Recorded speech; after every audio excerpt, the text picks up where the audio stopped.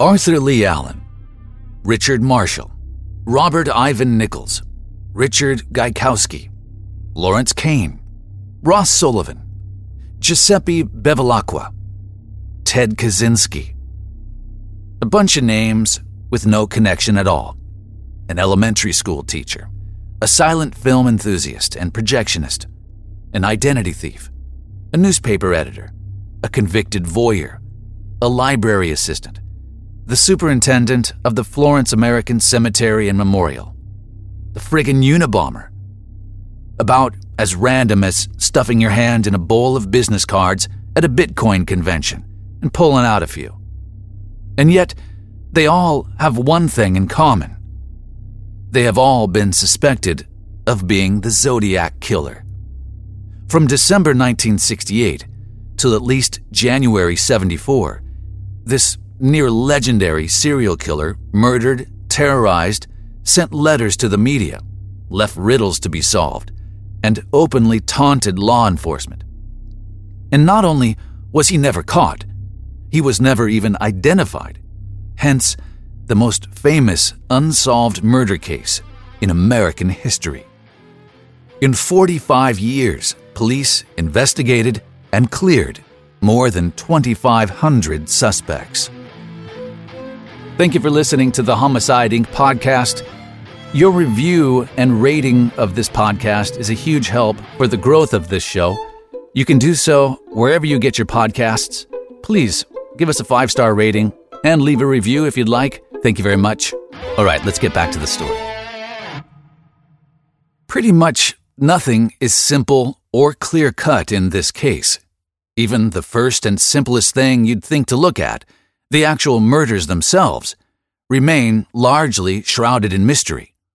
While investigators have confirmed 5 murders, 7 victims in total, 2 of whom survived, the Zodiac has claimed to have committed at least 37, and rumors and theories regarding suspected murders and victims abound.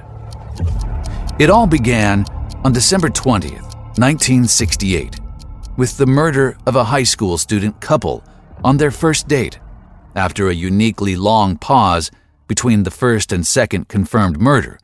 The next attack wouldn't happen until July of '69, while from that point on, the killings occurred somewhat regularly throughout that year. He targeted almost exclusively couples, at least as far as the confirmed murders are concerned, with one exception of a cab driver, whom he shot once in the head in October of '69. This was also the last confirmed victim of the Zodiac.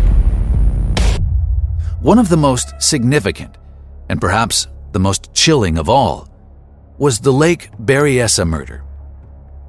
On September 27, 1969, students Brian Hartnell and Cecilia Shepard were picnicking at Lake Berryessa in Napa County, California, when a man approached them wearing a black executioner's hood with clip-on sunglasses over the eye holes and a bib-like device on his chest that had a white cross-circle symbol on it.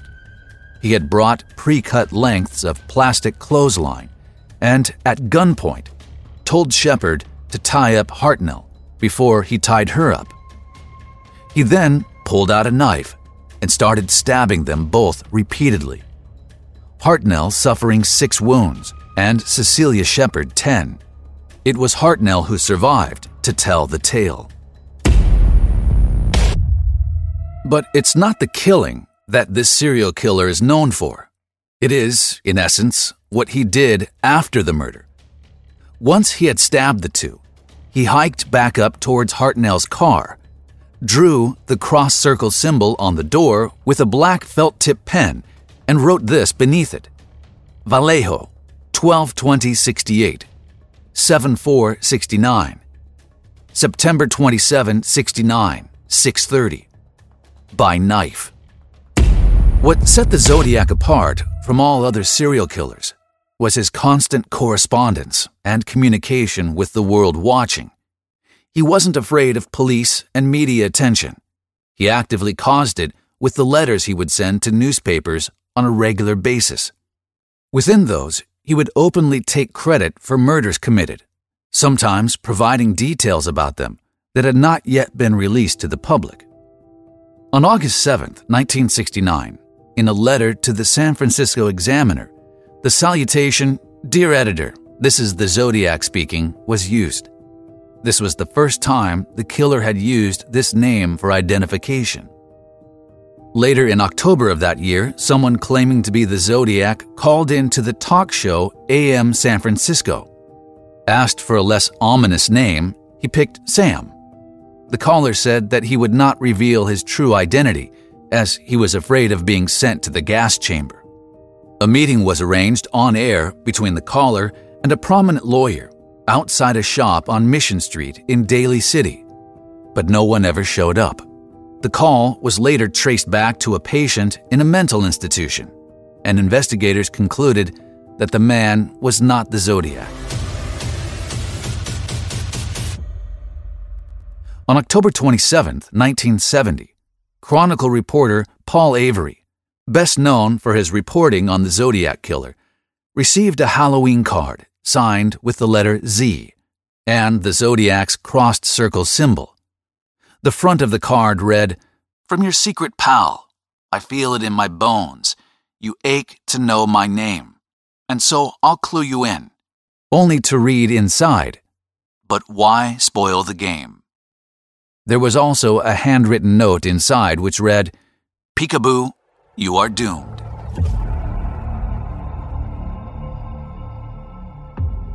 What really set him apart, and still does, were his ciphers, encrypted messages that were made public for everyone to try their hand at decoding them. The first cipher was the longest, a 408-symbol cryptogram which the killer claimed contained his identity. The killer demanded it be printed on each paper's front page, or he would, quote, "Cruise around all weekend killing lone people in the night, then move on to kill again, until I end up with 12 people over the weekend." On November 8, 1969, the Zodiac mailed the Z340 cipher, a cipher that would remain unsolved for over 51 years. That is, until December 2020, when an international team of private citizens decrypted it, which was verified by the FBI. In the decrypted message, the Zodiac denied being the Sam who spoke on AM San Francisco, explaining that he was not afraid of the gas chamber because it, quote, "will send me to paradise all the sooner." The FBI stated that the decoded message gave no further clues to the identity of the Zodiac. On April 20, 1970, the shortest and perhaps the most important cipher appeared.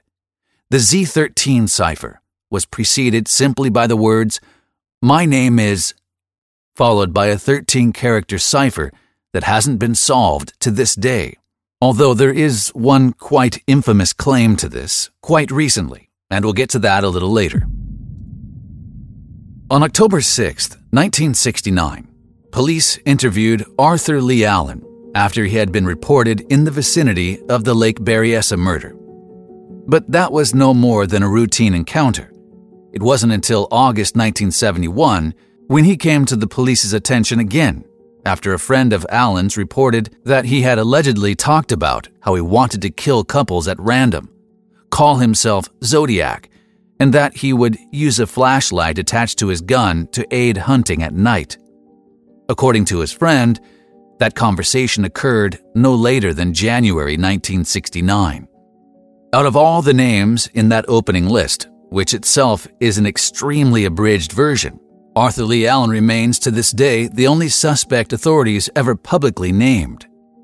In 1972, San Francisco police obtained a search warrant for Allen's residence. Allen was eventually arrested in 1974, but for sexually assaulting a 12-year-old boy.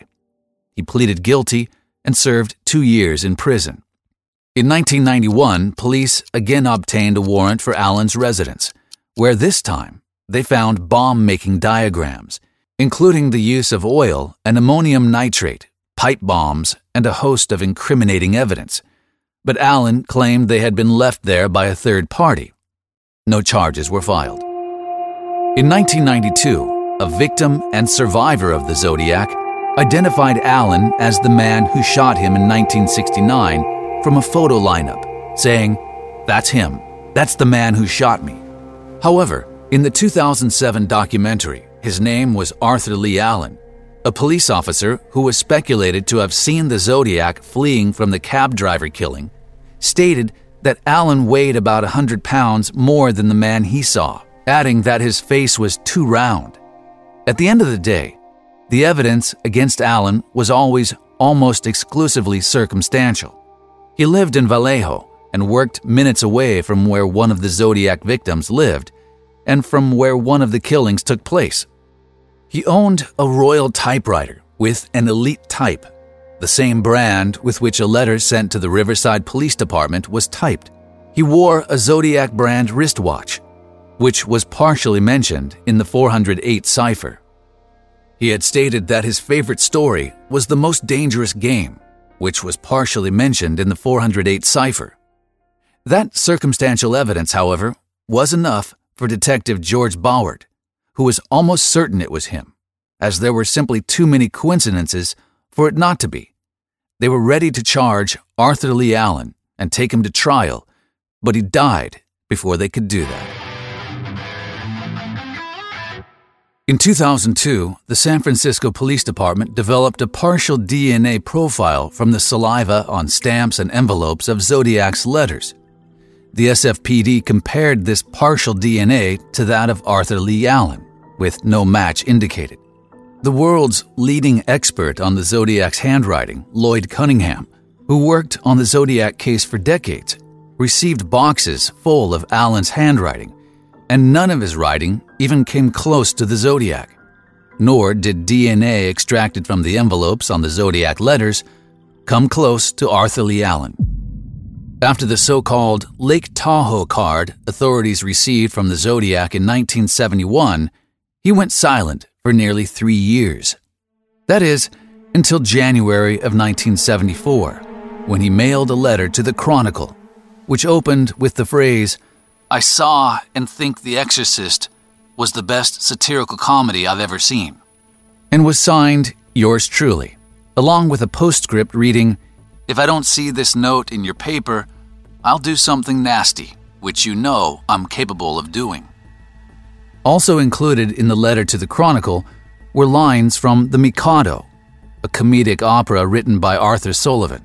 And finally, at the very bottom of the page, and perhaps one of the most ominous notes written to date by the Zodiac, the score was written, "Me, 37, SFPD, 0. This would be the final officially recognized Zodiac letter, and as such, the final officially recognized activity by the Zodiac killer, ever. As far as the actual events of the case were concerned, it was over. As far as the mystery, the lasting cultural impact of the unshakable question of who, it was just the beginning. A number of suspicious letters followed in the years to come, all unverified. Then, in 1978, a uniquely bizarre case unfolded. A letter arrived at the San Francisco Chronicle that read, "Dear editor, this is the Zodiac speaking. I'm back with you. Tell Herb Caen I'm here. I've always been here. That city pig Toshi is good, but I am smarter and better. He will get tired, then leave me alone. I'm waiting for a good movie about me. Who will play me? I am now in control of all things."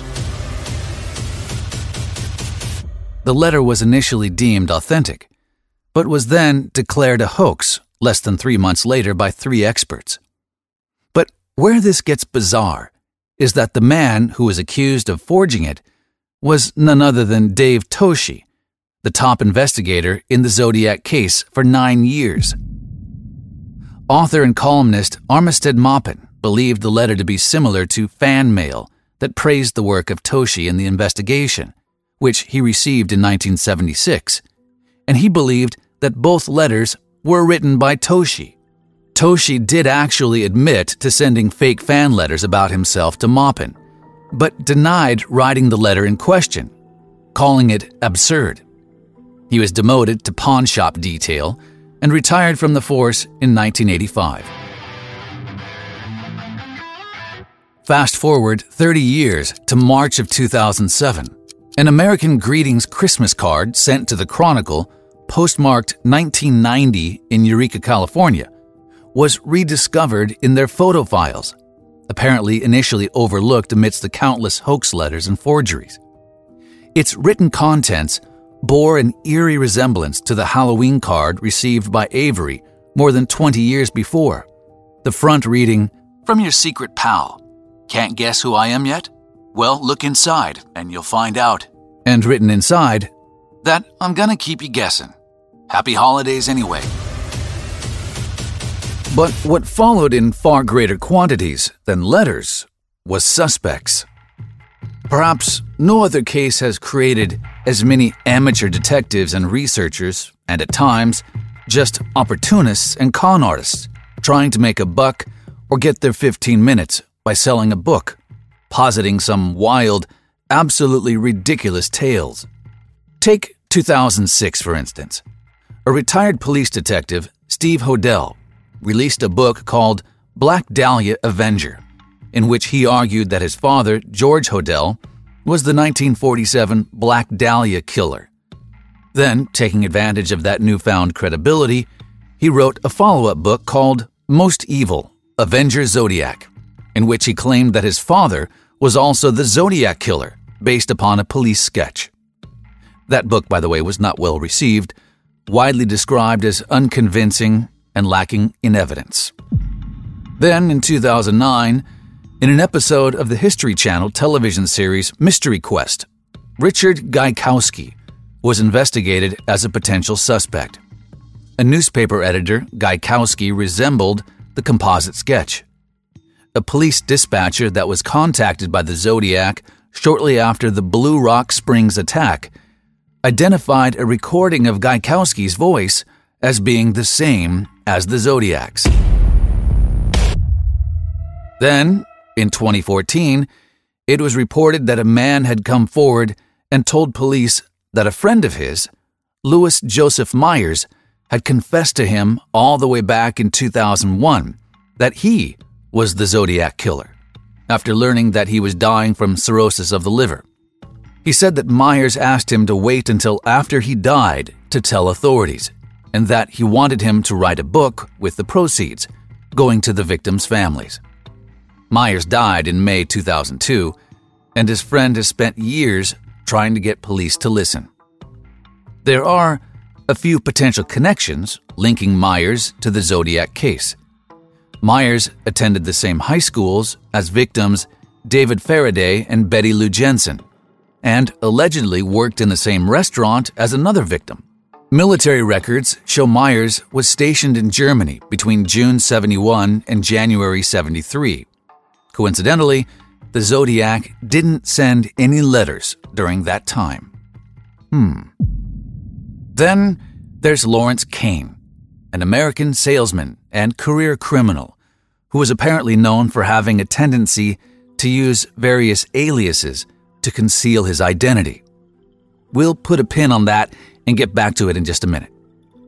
In March 1970, Kathleen Johns claimed that she had been abducted by a man who resembled the police sketch of the Zodiac suspect. Fast forward to 1992. Johns picks out Kane in a photo lineup. Additionally, a patrol officer who may have encountered the Zodiac killer leaving a murder scene said that Kane closely resembled the man he crossed paths with. Kane also worked at the same Nevada hotel as possible Zodiac victim Donna Lass. Leaping forward to June 2021, Faisal Ziraoui, a French-Moroccan business consultant, announces online that he has solved the Z13 cipher and that the solution reads, "My name is Kayr, K-A-Y-R." Now, remember that bit about Kane using different aliases? There were a few of them. Kane, K-A-N-E, was one of them. His birth name, Klein, Kane with a C, and K, K-A-Y-E. That is what Zahawi assumed K-A-Y-R was a typo for, similar to ones found in previous ciphers. His claims caused quite an uproar in the Zodiac community, with a member of the international code-breaking team who solved another cipher saying that it was practically impossible to determine if any of them are correct because the ciphers are too short to verifiably establish a pattern. One final potentially interesting tidbit in the Zodiac's My Name Is cipher: the first 4 letters are A-E-N-K, an anagram for Kane. In October of 2021, a team of more than 40 former law enforcement investigators, journalists, and military intelligence officers, known as the Case Breakers, claimed to have identified the Zodiac killer as Gary Francis Post, an Air Force veteran who passed away in 2018 at the age of 80. Their claims included the discovery of new forensic evidence and photos from Post's darkroom, one image allegedly featuring scars on Post's forehead that matched scars on a sketch of the Zodiac. They also believe that Post killed Cheri Jo Bates back in 1966, citing a series of coincidences connecting them. Among them are the facts that Post was an Air Force veteran when he received medical checkups for a gun incident at a hospital, located 15 minutes away from the Cheri Jo Bates murder scene. A wristwatch with paint splatter on it was collected at the murder scene and is thought to have been worn by the killer, and Post painted homes for more than 4 decades. And detectives found a heel print from a military-style boot, which matched the same style and size of those found in other Zodiac crime scenes and of Gary Francis Post. And finally, most recently, and perhaps most inspiring, are the following findings. In the spring of 2021, an author by the name of Jarrett Kobek set out to write a book specifically about misinformation and misguided theories based on speculation rather than facts.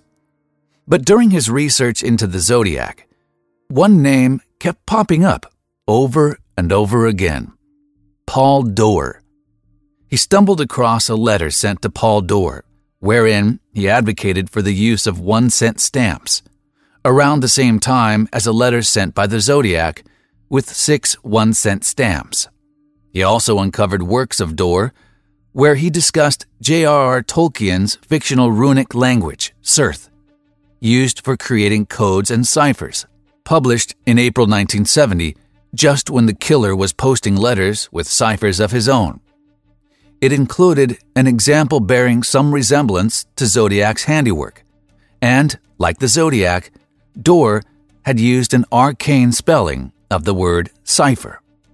Jarrett Kobek kept digging and found Doerr expressing enthusiasm for the Society for Creative Anachronism, a group devoted to medieval cosplay. As good an explanation as anyone had yet offered for the executioner's hood the Zodiac wore during the Lake Berryessa murder. It turned out a Renaissance fair was taking place in the same area on that very day. He then came across Doerr outlining instructions for making a bomb with ammonium nitrate and fertilizer, known as the ANFO formula, the same formula that the Zodiac had outlined in one letter. And perhaps, most importantly, both Doerr's and the Zodiac's instructions contained the same error. Finally, he discovered that the Minutemen, a militant right-wing group, had first published the ANFO formula in the mid-60s, and that they had also advocated sending threatening letters that featured a gun sight symbol similar to the Zodiac logo. In the Minutemen FBI file, Kobek found a membership list. And guess who was on the list? Paul Doerr. Kobek compiled his findings in a 19-page document that he sent to the San Francisco Police Department, but got no response. His book, How to Find Zodiac, was released in February of 2022, to modest sales and virtually no public notice. However, so impressed was the daughter of Paul Dore that she shifted from a lawsuit to meeting with Kobek, and eventually even telling him that despite her wanting to deny her father is the Zodiac killer, she unfortunately thinks Kobek is right.